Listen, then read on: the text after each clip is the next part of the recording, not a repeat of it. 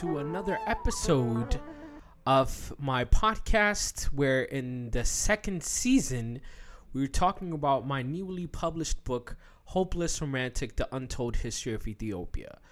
If you haven't gotten the book yet, I suggest that you get it and read along. I think podcasts are always better, like especially the way that I do my podcast. If you haven't heard it before, is based on the book. So if you don't read the book, then you're going to get kind of lost. But I promise it's going to be engaging. There's a lot of interesting stories to get into. So I suggest that, if you haven't gotten my book, make sure to get it. But before that, you know what time it is. We got to kick it off the right way. Let's gather our thoughts and our minds for prayer so we can start this in the right way. In the name of the Father, the Son, the Holy Spirit, one God, Amen. Holy, holy, holy is your name, our Lord and our Savior, Jesus Christ. Thank you for bringing us together and guiding us through this journey. God, I ask that you grant me your wisdom as we start yet another episode.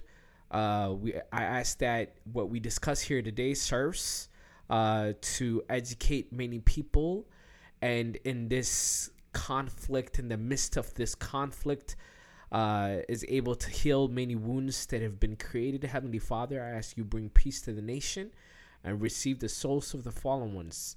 Be with their family and provide comfort. In the name of the Father, the Son, and the Holy Spirit, one God, Amen. The intercession of the Virgin Mary and the angels and saints, we pray. Amen. All right. Welcome back to the second episode, but we're continuing the introduction portion of the book, where I talk about, in this episode, I'm going to continue to talk about kind of the inspiration behind the book, why I wrote it, what was going on at the time I was writing it. But, before I do all that, I do have to take a second to really take my time to thank everyone for all of your support. I just, at the time of this recording, like a few days before, I made a Instagram video just thanking everyone, but I want to do that again. By the time you hear it, it might be a little late. You're like, what is he talking about? But it's just, people have been reaching out to me, supporting me, letting me know that you guys got my back and all that stuff. And I can't thank you guys enough. Just letting me know that you guys, you're there for me. I've said it before. I'll say it again. This past year was a rough year. But just knowing that, you guys are thinking about me and praying on my behalf, it really means a lot. Having said that, speaking about Instagram, make sure to follow me on Instagram and Twitter. If this is your first time, you're like, what's going on? I also want to take a second to thank my patrons. And if you want to be a patron, you can do so by going to patreon.podbean.com/DawidsMolina in order to support future projects like this and future podcasts. All right, let's get to it. Today we have a lot of stuff to talk about, and I'm not sure if I'm going to be able to get through the whole thing. I'll do my best, but even before talking about the things going on leading up to writing this book and the conflict in Tigray, I want to kind of take even one more step back and talk to you guys about my journey after coming back from the monastery. So in the previous podcast, I talked a lot about my journey to the monastery, and I even talked about my journey in the monastery, but I never talked about what happened since, right? And today I kind of want to do that a little bit within the context of how I ended up in the position that I was in order to write the book. I promise there's a purpose to all this madness, and just trust me. Let me take you down the journey, and then you just trust me. I promise there's a purpose to everything. So, when I was in the monastery, as I was learning, the major thing that I was learning was Kene. I knew deep down in my heart, I couldn't go back to a normal job. Engineering. That's what I did in my undergrad. And I couldn't think about, going back to the office and just living a normal life. So while I was in the monastery, I was actually already planning my next steps. A lot of people blame me for like always thinking about the future. People say I don't live in the present, and it's both a strong virtue to have, and it can also be a negative like setback, right? Because you should kind of experience and enjoy the journey that you're going in, but at the same time, it's important to always think about the future. So in terms of temperaments, if you guys know what temperaments are, I'm a red. I'm a planner. So I always try to think like 2-3 steps ahead and think about what I'm doing. Anyway, all that to say, like, while I was in the monastery doing my kenes, I was already applying to graduate school programs to continue learning about, the Bible and God and all that stuff. And the obvious choice for me was divinity schools. So I applied to a lot of divinity schools. I didn't know where I was going to go. If you're in the DC area, I applied to like Howard and Catholic University. I applied to other places as well. And ultimately, I ended up choosing the Catholic University of America. And I just have to say here, like, I've gotten many messages, especially from, people that grew up in Ethiopia, when they hear I was going to a Catholic university, they'd be like, wow, you converted to Catholicism? I'm like, no, like, it's a school. Like, if you're in DC area, like, the Catholic University it's a pretty big school, and it's very well known, and people go there, like Orthodox people go there, Catholics go there, Protestants go there. It's a school. But ultimately I chose it because it was A, local, and B, I thought it was a pretty good program to learn about divinity, to learn about God. Like, why not, right? And I was ready to start my graduate school program. And again, if you're not around the DC area, you don't know what the Catholic University looks like. It's like a regular school, but with a twist, right? And the twist is like, you will literally see monks and nuns like walking on campus. Like, there are students who are like monks and nuns.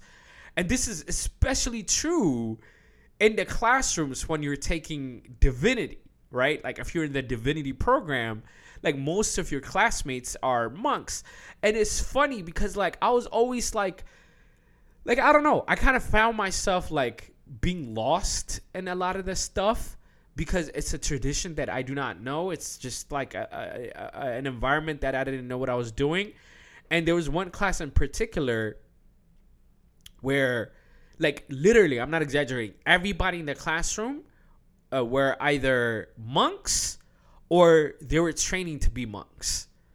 And I remember on the first day, like, everybody would do an introduction, and they're all monks, so they would be like, hello everyone, my name is Brother Mike, and I am and they will give their introduction, and the next person would be like, hello everyone, I'm Brother Steve, and I'm majoring in that, and I'm like, why are they referring to each other as brother? Like, I'm the real brother in the house. You know what I'm saying? Okay, that's a bad joke, but like, I didn't know what they were doing. Honestly, it took me a while to figure out the reason why they were using brothers, because they're monks. Monks refer to themselves as brothers.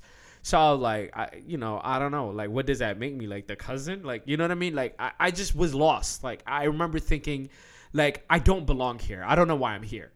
And in addition to everything else going on, I remember thinking, like, the classes, what I was learning, just wasn't for me. Like, I would sit there and learn about Thomas Aquinas, and I'm like, I mean, it sounds ignorant, but like, you know what I mean? Like, we don't talk about him, the Ethiopian Orthodox throughout the church, and like, I was just fresh out of Gada, and I was doing kenes, atat, kedase, and like, takala haymanot minamin, and like, there's none of that here. And I remember thinking, like, I was just lost. Like, I don't know why I'm in this program. And it's very expensive. I had to take like a lot of loans, and God knows how I'm gonna. I don't even know like how I'm gonna pay all those loans. But like, um, I'm like, why am I here? Because I'm not getting anything out of it. But I will say, like, I really did enjoy my introduction to Old Testament and New Testament classes. They gave me a good foundation for the Bible, and these are kind of like classes that I would recommend for a lot of people, not at a Catholic church, but like, if you could get your hands on, like, I know the Selassie University at Ethiopia has an online program. So especially, if you're a Sunday school teacher, a deacon, I would recommend that for you. But anyway, long story short, in the first semester, like, I knew this was not the program for me, and I wasn't intending to sit around for the next 4 or 5 years, doing this. So I spoke with my advisor, and he told me there was actually an Ethiopic program at Catholic University. And, like, I could not believe it. Like, what do you mean? Like, what does an Ethiopic program even mean? Like, what does that even look like? Right? So I was so confused. So I went to talk to the professor who's leading the class, and he gave me a tour of the department, and I just couldn't believe what I was looking at. Again, if you're in the DC area, I highly recommend you go and check it out. They had hundreds, like up in the 700s mark, of like Branna Metzahaft, like manuscripts that were all of the Ethiopian Orthodox Tewahedo Church, like, it belonged to but they were at the school, and this department was studying these manuscripts, right? And, like, name it, they had it. They had Mazmur Dawit, of course, they had like a whole bunch of those. They had Tamir Mariam, they had Gedlat, they had the Bible, the Dirsanat, I mean, the whole thing, like the whole 9 yard. And then, of course, like, when I'm looking at this and, like, my professor's telling me they learn Ge'ez and all this stuff, I decided to join this program. Disclaimer. This meant that I was leaving the theology department and entering into the Semitics department. Like, ever since I joined the Semitics department, every time people tell me, wait, aren't you studying theology? I'm like, no. Like, because theology, right, the study of God, is in theology. So, like, essentially, any theology department makes God the focal point, and they discuss about, okay, how does God govern the world, right? So that's like a primary question for theology. In cases of the Semitics department, God is outside of the question, and they're more interested in, because this is under the humanities, they're more concerned about how, like, religion evolved, right? Taking God out of the equation. How people interacted with the church, especially in Ethiopic studies. They're concerned about what did the Ethiopian Orthodox Tewahedo Church look like, let's say, in the 13th century, 14th century. These were concerning questions to the department. Before I move on, I think one interesting thing to talk about is, like, during my time in the divinity program, I met some people there, intriguing students, and these are like young folks. And one thing I learned is, get this, like, their local bishop kind of tells them what to study. Like, they tell them what school to go to. They advise them, like the bishop will sit them down, and they're like, okay, we want you to study church history, and then they'll go to another one, and we want you to study canon law, and so on and so forth. And they're like, okay. And then they go and they study it. And then they tell them, we want you to go to this school. We want you to go to this school. And then, like, their whole life is planned out for them. And then they obey. The level of obedience at the Catholic Church, I could even say, at the Catholic institutions, are remarkable. Anyway, so I was kind of, like, jealous of that and their ability to work in this way. But the next few years, I was in the Semitics department, not at the theology. And this new program was extremely language intensive. Like, when you enter the program, you have to at least learn 2 ancient languages and 2 modern languages. So in my case, I studied Ge'ez, which is obviously the ancient language of Ethiopia, and Coptic, which was the ancient language of Egypt. And yes, Coptic is a language. It's not just, the Coptic church, but there is a language called Coptic, or it was around, in the first millennium. So the reason why I wanted to study Coptic was because obviously of the relationship that the Ethiopian Orthodox Church has with Egypt. As most of you know, Egypt is one of the 6 sisterly churches, and especially Egypt is important to study because throughout history, especially within the Ethiopian Eritrean Church, like we received many books from the Egyptian Church. For example, lots of canons like the Phtah-Negus, like were translated from the Egyptian Church into the Ethiopian Church. A lot of biblical books came from Egypt to Ethiopia. Original Miracles of Mary came from Egypt. So like take Miracles of Mary, for example. If I wanted to learn more about like Ta'amid Mariam, what is it? Where did it come from? Like I wanted to, learn about what we call the textual history.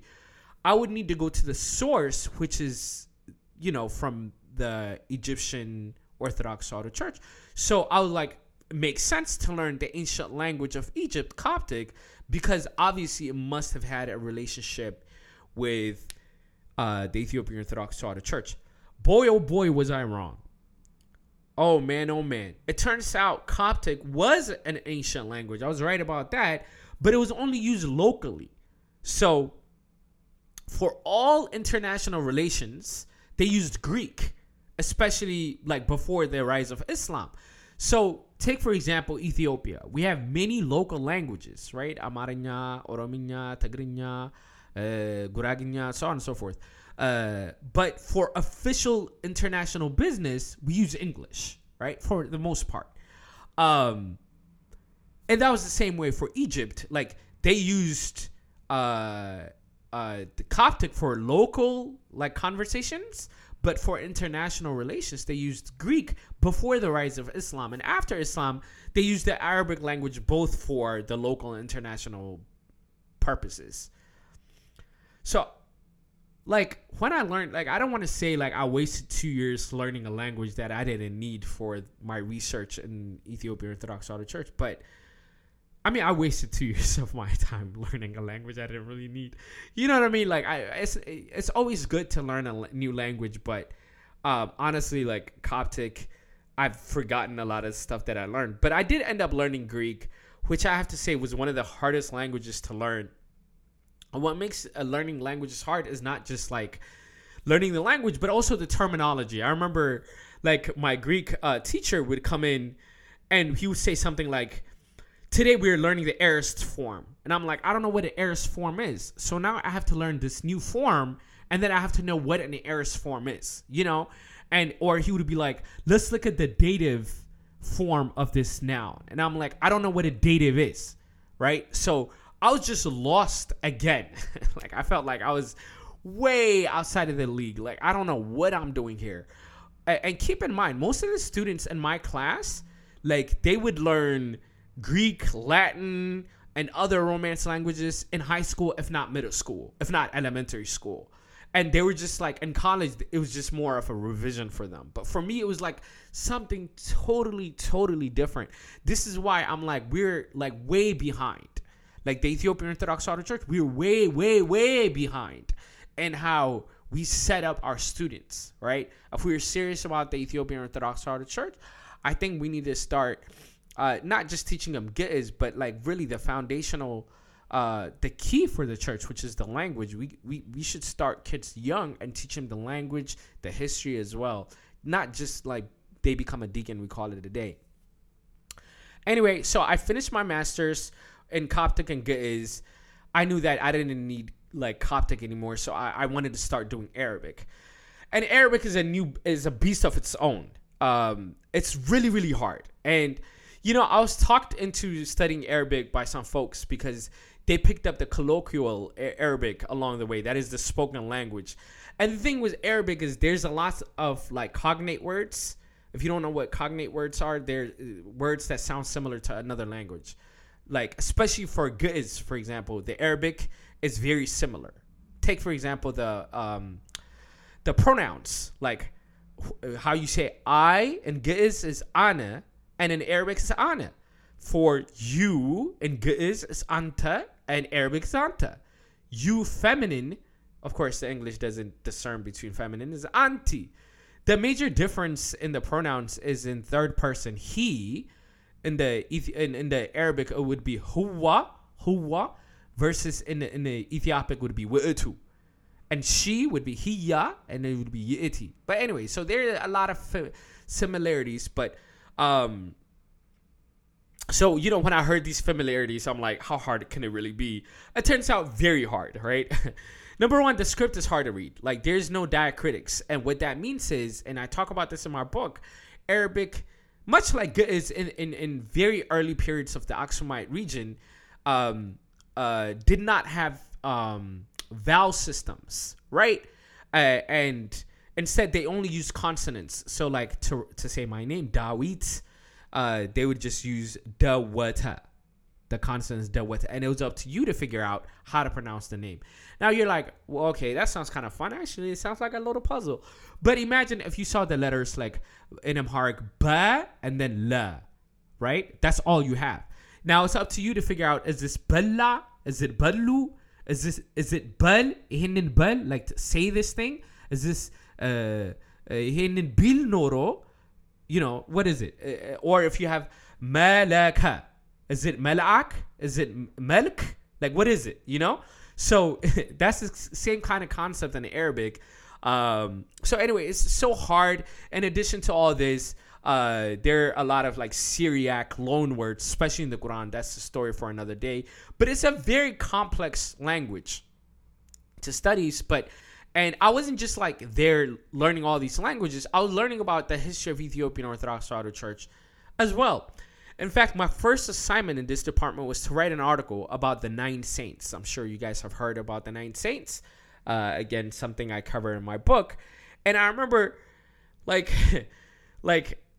my first assignment was like, so my professor, my advisor, he sat me down and told me like in the 1920s and 30s, a group of Italian scholars were able to demonstrate how these 9 saints are not Syrian.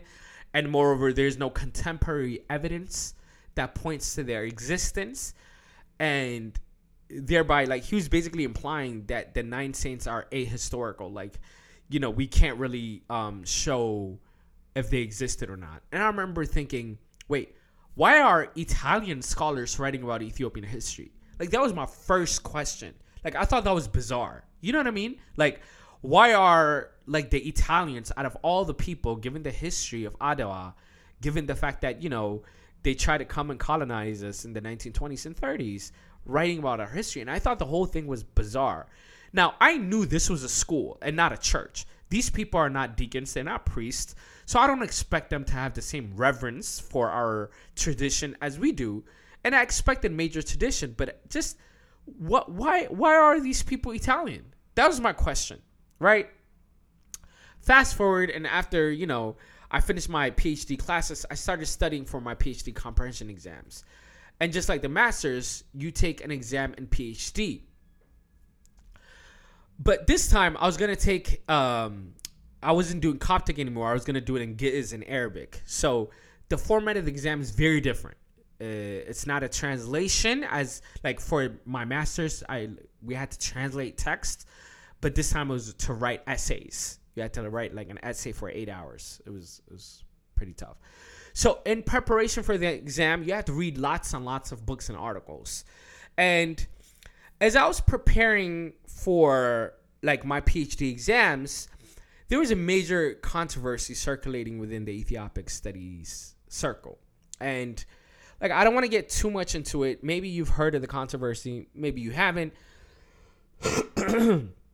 Essentially, a scholar from one of the prestige universities published a work on Walata Petros. And essentially, she was claiming that there were like homosexual nuns in her monastery.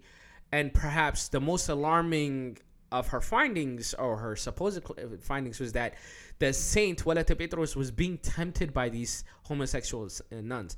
So, as you could expect, and rightfully so, there was an uproar from the Ethiopian community, right? And I myself, I was getting ready to write an article refuting her findings. I think there were a lot of points that she just missed, and I disagreed with her on. There were misreadings, what I felt like was misrepresentations. And other people from the Ethiopian community as well, they published many things refuting her findings. And I don't know how I felt about that. As much as, like, you know, clearly, like, this is a problem. Like, people can't walk around changing our history. I thought the way that especially some of the people wanted to refute her findings, I took issue with that. For example, there was one person in particular who really refuted her findings and concluded that she was a racist. And for me, like race is a very sensitive thing, right? And I think, like, it's a cheap shot, right? So whenever, like, some, you know, Westerner disagrees with you, it's such a cheap shot to say, oh, well, you're racist. Like, if you have a logical argument to put forward for why you disagree with them, put it forward. But just this claim that somebody's racist and then win an argument, like, come on, man. Like, we could do better than that, right? So, that's just not how I function. So I was extremely disappointed at that. And I will say, like for me, I took the time to actually engage with this scholar who wrote this thing about Walete Petros. I sat down, I put my arguments forward, and she actually appreciated my style of argument and the arguments that I proposed. And she incorporated some of my ideas in her future subsequent publishing. So, like, I was able to make a small change, right? Like, I made a small contribution by engaging with the scholar instead of just throwing up my fist and saying, oh, look, they're all racist and that's it and we can't work with this. I feel like that's very polarized and that you're just not effective. So, having seen all this, I reached out to some of my professors from the Ethiopic study community. So I recognized there was two polarized groups, right? In one corner, you have the priests, the deacons, the Ethiopian Orthodox Tewahedo Church community, who unfortunately are always upset the thing that the second group always publishes. The second group are mainly Westerners, white folks who have access to all these, like, Brana Metzahaft, manuscripts of the Ethiopian Orthodox Church, and are always publishing things that are not in line with the tradition of the Ethiopian Orthodox Church. So I thought, why fight? We don't have to fight all the time. We can sit at a round table and talk about how we can be partners. And what I wanted to see, and the vision that I had, was the priests being consultants, right? And the priest being able to have a voice in a lot of the things that were being produced within the Ethiopian Studies Department. So then this would be a partnership instead of a polarized community. So I reached out to some of my professors and like, you know, my colleagues within the Ethiopic community, and I said, let's work together. Let's be partners. And let's see how we can move together. And they liked it. I also reached out to some priests and I told them about my idea of collaborating. People liked it. And I was excited about this journey. And then the conflict in northern Ethiopia happened. The war in Tigray happened. And needless to say, that changed everything. More on that next week when I talk about how things changed for me and exactly how I ended up writing this book. Hopefully, you guys are enjoying this podcast. Leave a comment in the comment section. Let me know what you guys want to talk about, what you feel about it. If you haven't done so already, I ask that you go on Amazon if you have read the book and leave a comment there. If you haven't bought my book, make sure to buy my book. You can follow me on Instagram at D Mulene. And again, if you want to become a patron and support future podcasts, you could do so by going to patreon.podbean.com/Dawit Thank you, and hopefully you'll join me next time. I was gonna say you'll see me next time, but we don't really see each other on the podcast. Take care, everyone, and have a blessed week.